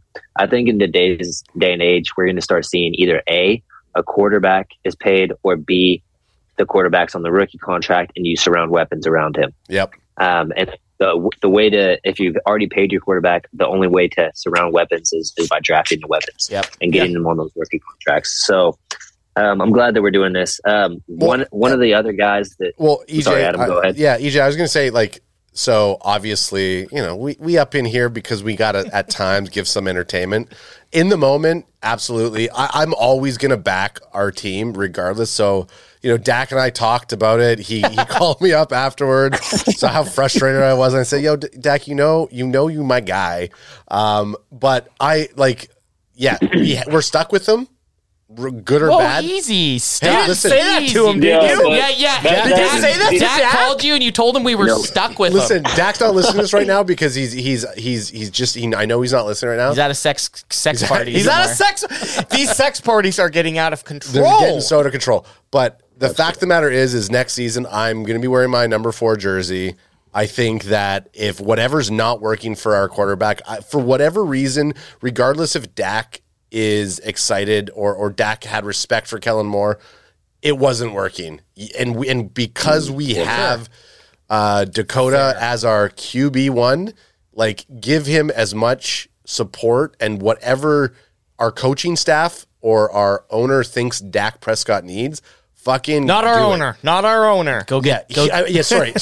I know all the nutritionists out there are saying, did you give Dak him does not salt? need salt, so do not give him any salt. But anyways, sorry, EJ, you're up. Who's your one last thing, because as we were talking, that table, man. No, Holy I just want to know if, like, would you guys be opposed, instead of, if there was a wide receiver not there that the Cowboys like, would you guys be opposed to possibly shipping a pick for a different player, like for a Hopkins, or I'm trying to think who else that we could trade for? Are you guys against that? Like, you saw it work for obviously the Raiders didn't have much success as a team, but Devontae Adams, cracked if you got him, had a great season. Tyreek Hill had a great season. These are players that got gambled on, and it paid off. Is that a thing that possibly could happen? I'm down with trading, but only if we trade back. I don't. Yeah. It's unless we get like a Stephon Diggs type situation, which is just not going to happen. Well, I don't want to trade a first round pick for D-Hop. I would not. Would you trade it for Diggs though? Oh yeah, like I wouldn't think about it twice. So that's what I mean. Like, is there a situation where we would trade for? It doesn't have to be D-Hop, but like I'm saying, if Diggs was available, would you? And obviously, you gave your answer. You would take a run at him. I think. For me, at least, I wouldn't trade for D-Hop for a first rounder. Just with his contract, he's already been paid and he's older. Yep. Don't have any leverage either. But going back to the Dak thing, and Adam saying we're stuck with him, I'm a Dak apologist. I love Dak, but if we want to draft a backup, I'm completely open to that. I support that too. And honestly, I've got another black SEC quarterback like Dak was that I really, really like, that I think that we can have later in these rounds Hendon Hooker, which I'm excited to talk about a little bit later in a different show. Yeah, absolutely. Well, but EJ, I will say this just on 100% the wide receiver category for me. If we can get, I would take a veteran on a 2-year deal, because I do think that an issue that we can have is that we don't have that experience in some of these positions. So it's great looking at up and coming wideouts. But for the most part, I would love to be like Mama Bosa, and I would love to have a Stephon front and a Trayvon back jersey, like a double jersey. So I think aesthetically, that's what I want for my Cowboys. What we can't have is a Jalen Tolbert, another Jalen Tolbert thing happen. We can't be drafted. I think a top 3 pick cannot be spending the whole season watching. Yeah, that can I add on right here? Yes, that is exactly why you do not draft. The Jalen Tolbert pick was supposed to be safe, but it was very small school, right? Very conservative. That's why you need to, take a swing on a guy like Tank Dell, who EJ mentioned. I like Tank Dell, but the Cowboys are going to draft a midget. And that's another guy like Kayshawn. Tank Dell's issues are size, while Kayshawn's issues are sex parties. Like things that don't even involve football. Yeah. But adding on to the Dak thing really, really quickly, I really wanted to add this. I don't like pretending like he needs a perfect situation around him. Like I don't like pretending like we have to baby him either, right. Because he proved that he can be successful even with the garbage ass help around him. People love to throw around, but he had 2 great running backs, an awesome offensive line, Dalton Schultz. Once you say Dalton Schultz, the conversation's over. Well, he blocked us, so. If you're using Dalton Schultz as an argument for Dak's weapons, that's game over. Like you don't I am a weapon. And Michael Gallup, like I love MG so much, but you can't be using that as an argument. Fair. And the only quarterback who could have that success with that core is Patrick Mahomes, because he just won a Super Bowl with Markel Valdez-Scantling as his wide receiver too. Yeah, fair. And it's very and it's not like this season, whether people believe it or not, and Cowboys fans can bitch and moan all they want about Dak Prescott. Whether they believe it or not, this season is going to make Dak Prescott a better quarterback playing with less help around him. Because once he has that help around him, what do you think is going to happen, since he's used to playing with fucking Noah Brown? He's going to get better. He's going to get better. Yeah. He's going to look even better. And that's the thing. He has flashed excellence with this cast. What's going to happen when he has actual help and not teams that disappear? Yeah. People are like, but he played so bad against the 49ers in the playoffs. He had Amari Cooper and CeeDee Lamb. Okay, first of all, CeeDee Lamb didn't do shit that game, and that's one thing. But he was pressured 25 times. What do you think is going to happen? Well, I mean, I love that we kept on the Dak thing, because some of the stuff that I'm a very firm believer in. Specifically, we could say you're a professional athlete, you're paid all this money, you're supposed to be locked in these situations. Dak's coming off 3 years where injuries have really taken him out. So to say that doesn't play an effect on your psyche, and then 2. You brought it up, like you got Noah Brown, you got your wide receiver 1, a CeeDee Lamb, and even your safety blanket, Dalton, fucking unblock us already, Schultz, who volleyball these throws when he comes to it, and then the entire world blames QB1. Of course Dak Prescott's going to look fidgety back there. Of course Dak Prescott's going to second guess himself, and that's where we have issues. So the fact that he's been able to have those aggressive games where he's had solid fucking offense production. Carrying. Yeah, again. Yeah, I agree. Guess what? I'm putting the Dak jersey back on. You're our guy, Dak. All right, let's get. I think another. Sorry, real quick, Trevor. Real quick, Trevor. Trevor Lohan. Coming to you. No, but real quick, I think that it's no coincidence that Dak broke his thumb and then he has the most interceptions in his career. Another thing is Brian Schottenheimer, new OC for the Cowboys. Best 3 years for Russell Wilson in his career with Brian Schottenheimer. They leaned on the run game. That's exactly what Dak needs. I expect Dak to be a lot better next year. Yeah, because it was also, like when they leaned on the run game in Seattle with Schottenheimer, it still opened up. I think Russell Wilson had every year over 30 touchdowns. I think one year he had 40. So, I mean, it's almost like adding by I don't even know what the saying is, but by sticking to the run, it's actually improving the passing, which you hear all the time. Exactly. Yep. People always bitch about him and say he didn't let Russ cook when that was exactly what he was doing. That's all he did. That's exactly what he did. I heard that and I went and looked at his stats between 2018 and 2020 or whatever it was. I think I sent you that meme and it says right there, wouldn't let Russ cook. And I was like, and the dude, stats. Oh my God. That meme is such garbage. It's so bad. Right? Oh, you know it. You break down the entire thing and it's like, holy shit, he didn't do good with Sam Bradford. No way. That's shocking. It was Sam Bradford, and he had someone else that was just complete dog shit, too, and I can't think of who it was. Mark Sanchez. Yeah, Sanchez. You had Sanchez and Sam Bradford. Like, what are we doing here? When we talk about Russell Wilson, he whether I wrote about this in my article, and like all the 50-year-old old head fucks were like freaking out in the comments. They were like, "Oh my, what do you mean?" Like, because I said Russell Wilson now. Schottenheimer will have a quarterback who can actually read the middle of the field. That is a normal thing to say. Russell Wilson is like 5'10". He cannot see over his fucking center. That's true. And you want to know how? Look at Russell Wilson's stats against cover 2. Just cover 2, where you cover the sidelines and the middle of and you have to worry about the middle of the field. He's garbage. I mean, we know those stats, but tell us a little about those. just for the listeners. I don't have the exact stats. I don't have the exact stats on hand, but I do. I could. It's somewhere deep in my camera roll. It's just he's bad. It was long bad, story short, there's a PFF passing chart where like the blue parts are really bad and the red parts are really good, and he had blue all over deep and the sidelines, but once it got to the middle, just pure red.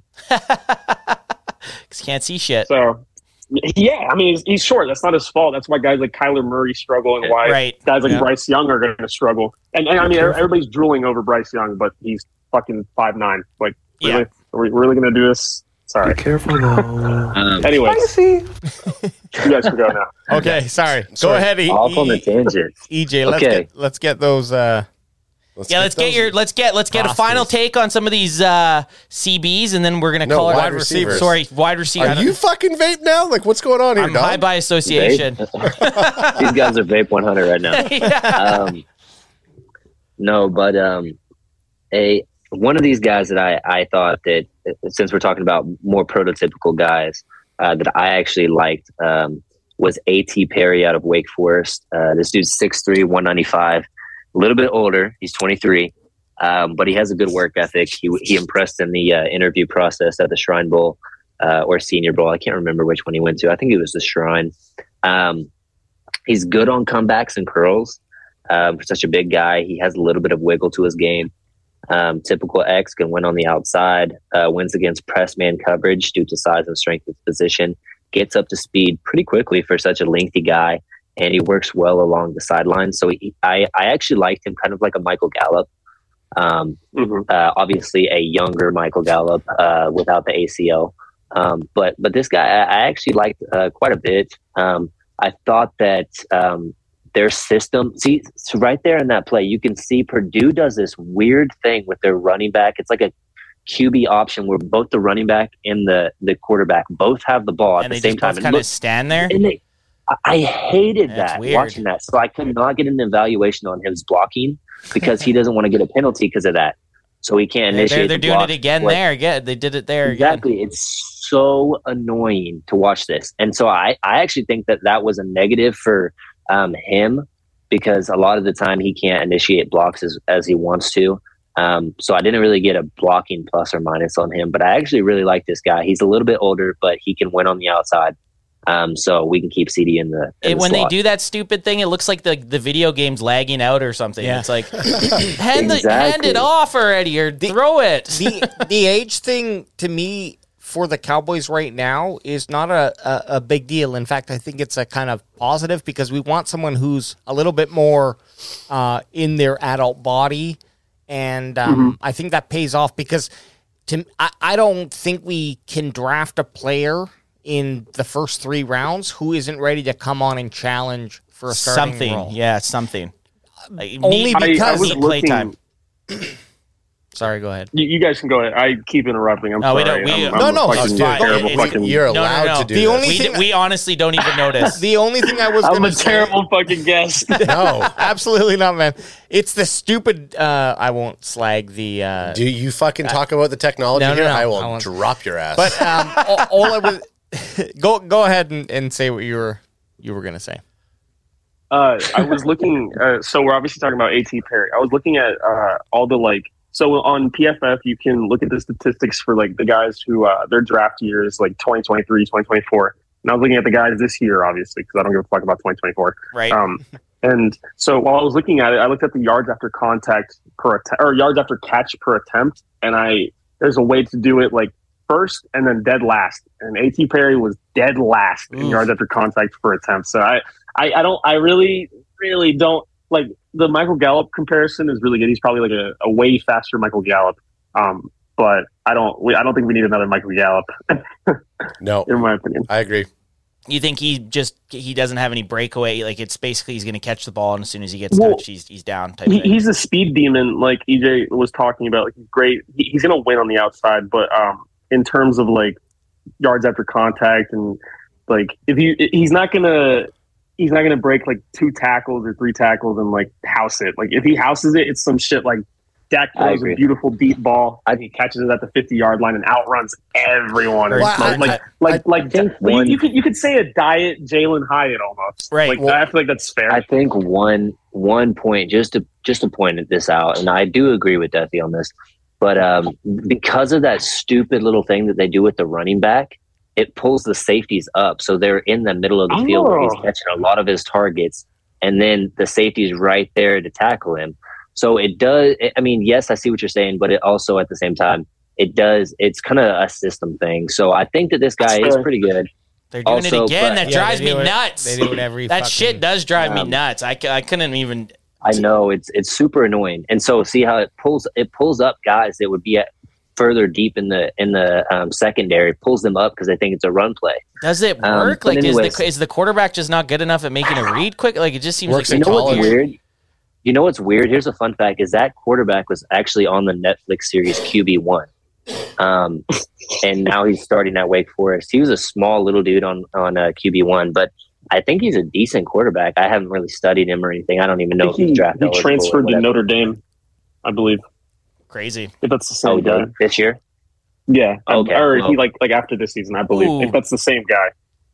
Oh, okay. Well, but anyway, so I think he's a good quarterback. I have no idea because I haven't watched enough Wake Forest ball to actually understand if that's something that is just an offensive coordinator's scheme and what he likes to do, Nice ball or if it's there, something that's just like a Wake Forest deal that's just been like that for the age of time with Wake Forest. I have no idea, but he was a guy that's more prototypical, so we can keep CD in the slot. Yeah.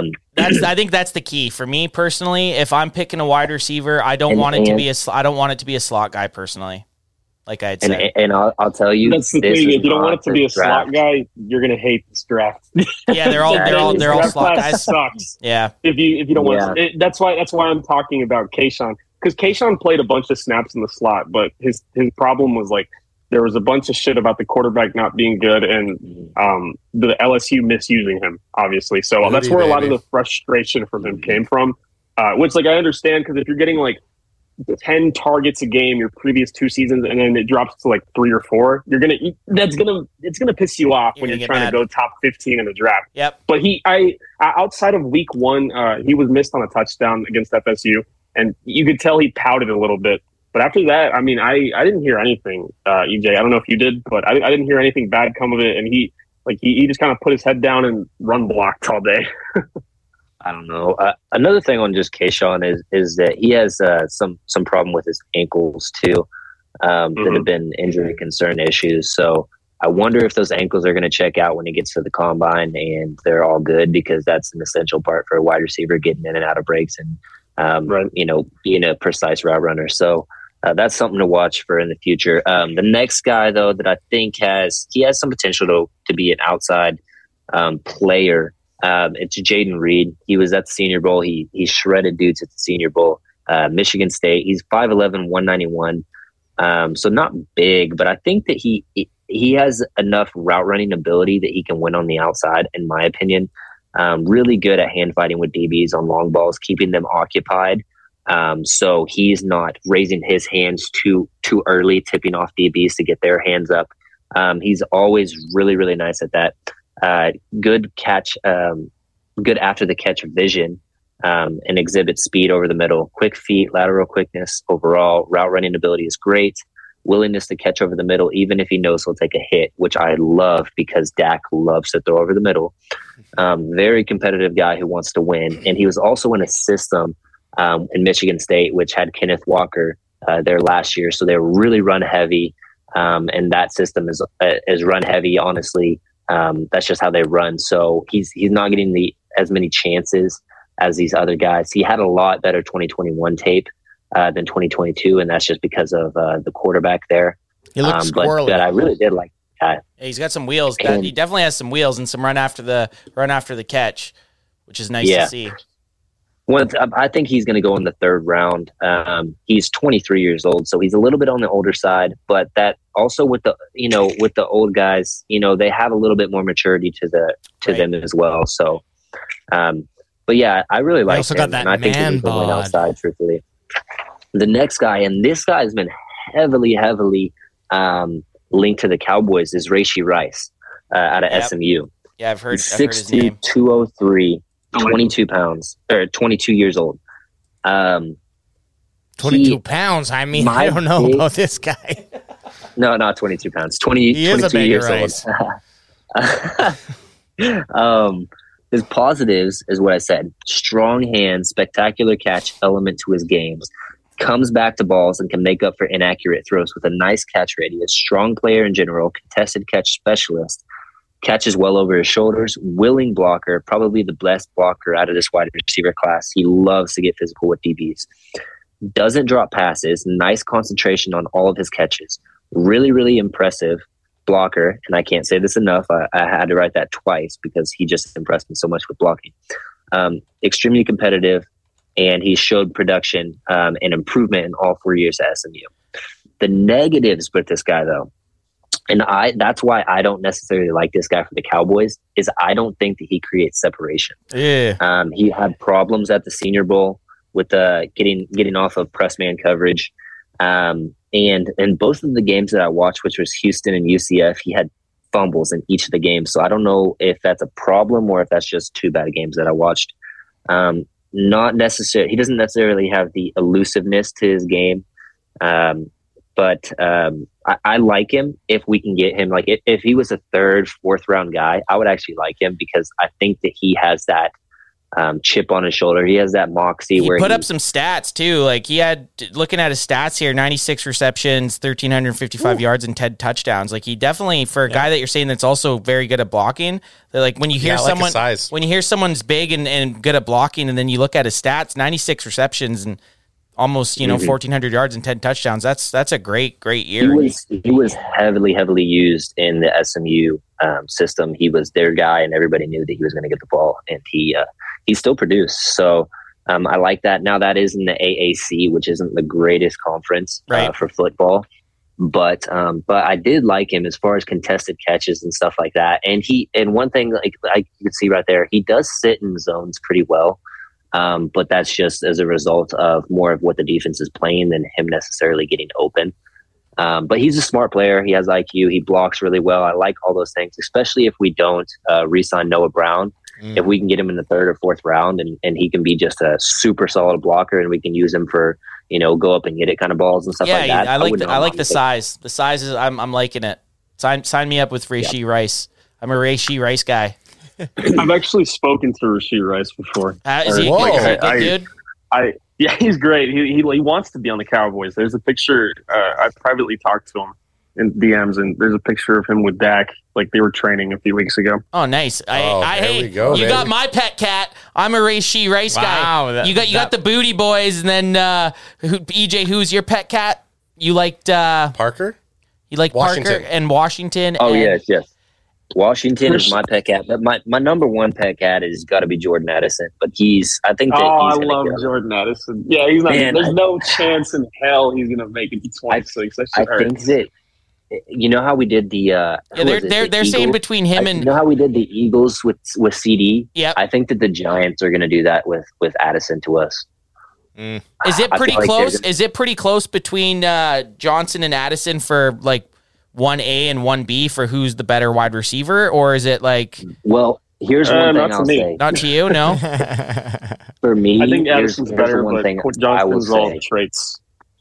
Addison is much more polished as a receiver. He's produced at 2 programs, Pitt and USC. With that, though, he's had 2 likely first-round QBs throwing in the ball in Kenny Pickett and Caleb Williams. It will probably be a first-round pick next year. So you gotta bring that in a little bit. I also think in Quentin Johnston's film studies, Max Duggan, the TCU quarterback, missed him dealing with pressure and stuff like that on a lot of plays where he was just running wide open. He could have had the ball. He could have had 1,500 yards or whatever this season. Like he's got all the traits. The one thing, so I can read my notes on him really quickly. Let me find it. My negatives on him was he doesn't always extend his arms into the catch and lets the balls into his pads, especially if it's not over the top of his shoulders. On running plays, he doesn't sell routes and hardly initiates contact if he's not required. For his size, I'd consider him an average at best blocker. Doesn't see much combination of routes, although the ones that he does run are good. Doesn't seem to deal with a lot of press coverage when he didn't get out of his press as quick as you'd expect. And he didn't get it out of his press as quickly as you'd expect. And he didn't separate as much as I'd like on actual like routes, you know, like goes and slants, like where he has to make one cut, he separates. Right. But on actual routes that requires a little bit more nuance, he doesn't separate as much as I'd like. But like I said, he's 6'4", 215. He's only 21 years old. I like it. He's played in a program. He played in the playoffs. He's got some juice to his game, and I would not be surprised if he was the best receiver out of this class if he gets into the right system. He reminds me a lot of a DK Metcalf, which a lot of people were super high on, and then they kind of got low on. They were like, oh, I don't know if he really does anything super great other than his elite physical tools. And then you can see what DK does now. He's just a force. Obviously, DK is stacked like a freaking tank compared to him. He's kind of slender. Great abs. But this guy, he reminds me of that. But also, he can be a what was his name? A White that Chicago took so many years ago. I mean, just, he could be an outlier as far as that. He can be either a number 1 or he's a number 4 sitting on the bench most of the time. So we'll see what he does. All right, so we're gonna get out of here with one last final thing. Out of everyone we've looked for, or out at today, the wide receivers and the cornerbacks, each of you guys gets to pick one guy you're taking with 26. So we know that you got some players that you like at cornerback. We know that you have some you like at wide receiver. But if you came down to any of these players that are realistically going to be there, who would you guys go with? Well, realistically, let's just say that Addison is off the board, Johnson is off the board, Johnston, and Jackson Smith-Njigba is off the board. Let's just say those 3 for right now.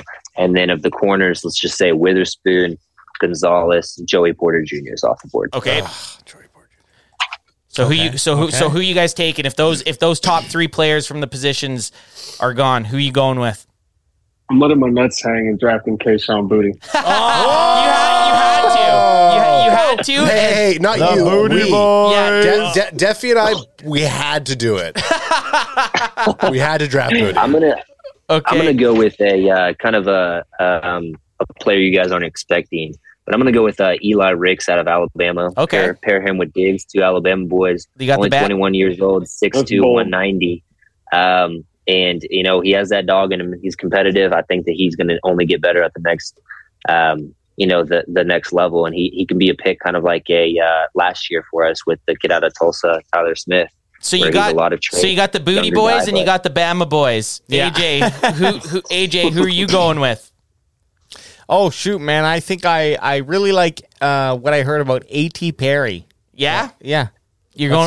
That's who you're going with. Perry's going to be a day 3 pick, I think. Or like a day 2 pick. Yeah, day 3. There you go, I'm AJ. thinking day 3. So Hey, AJ is reaching. Hey, this is awesome. This is great.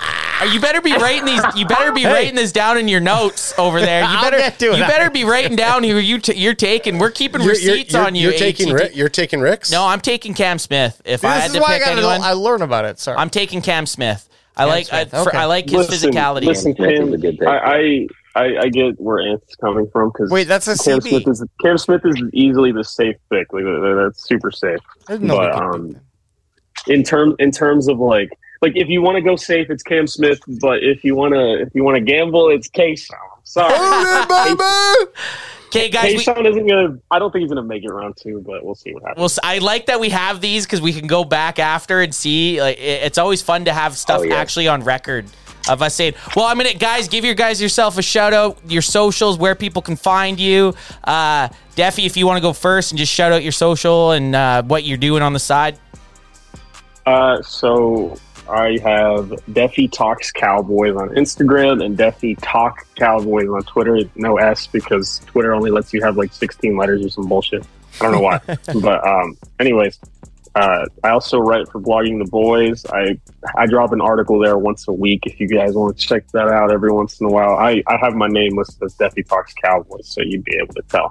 And I'm really curious to hear EJ's stuff because I'm going to follow EJ. EJ knows what he's talking about. And he's a Dak Prescott apologist, so I will fucking take it.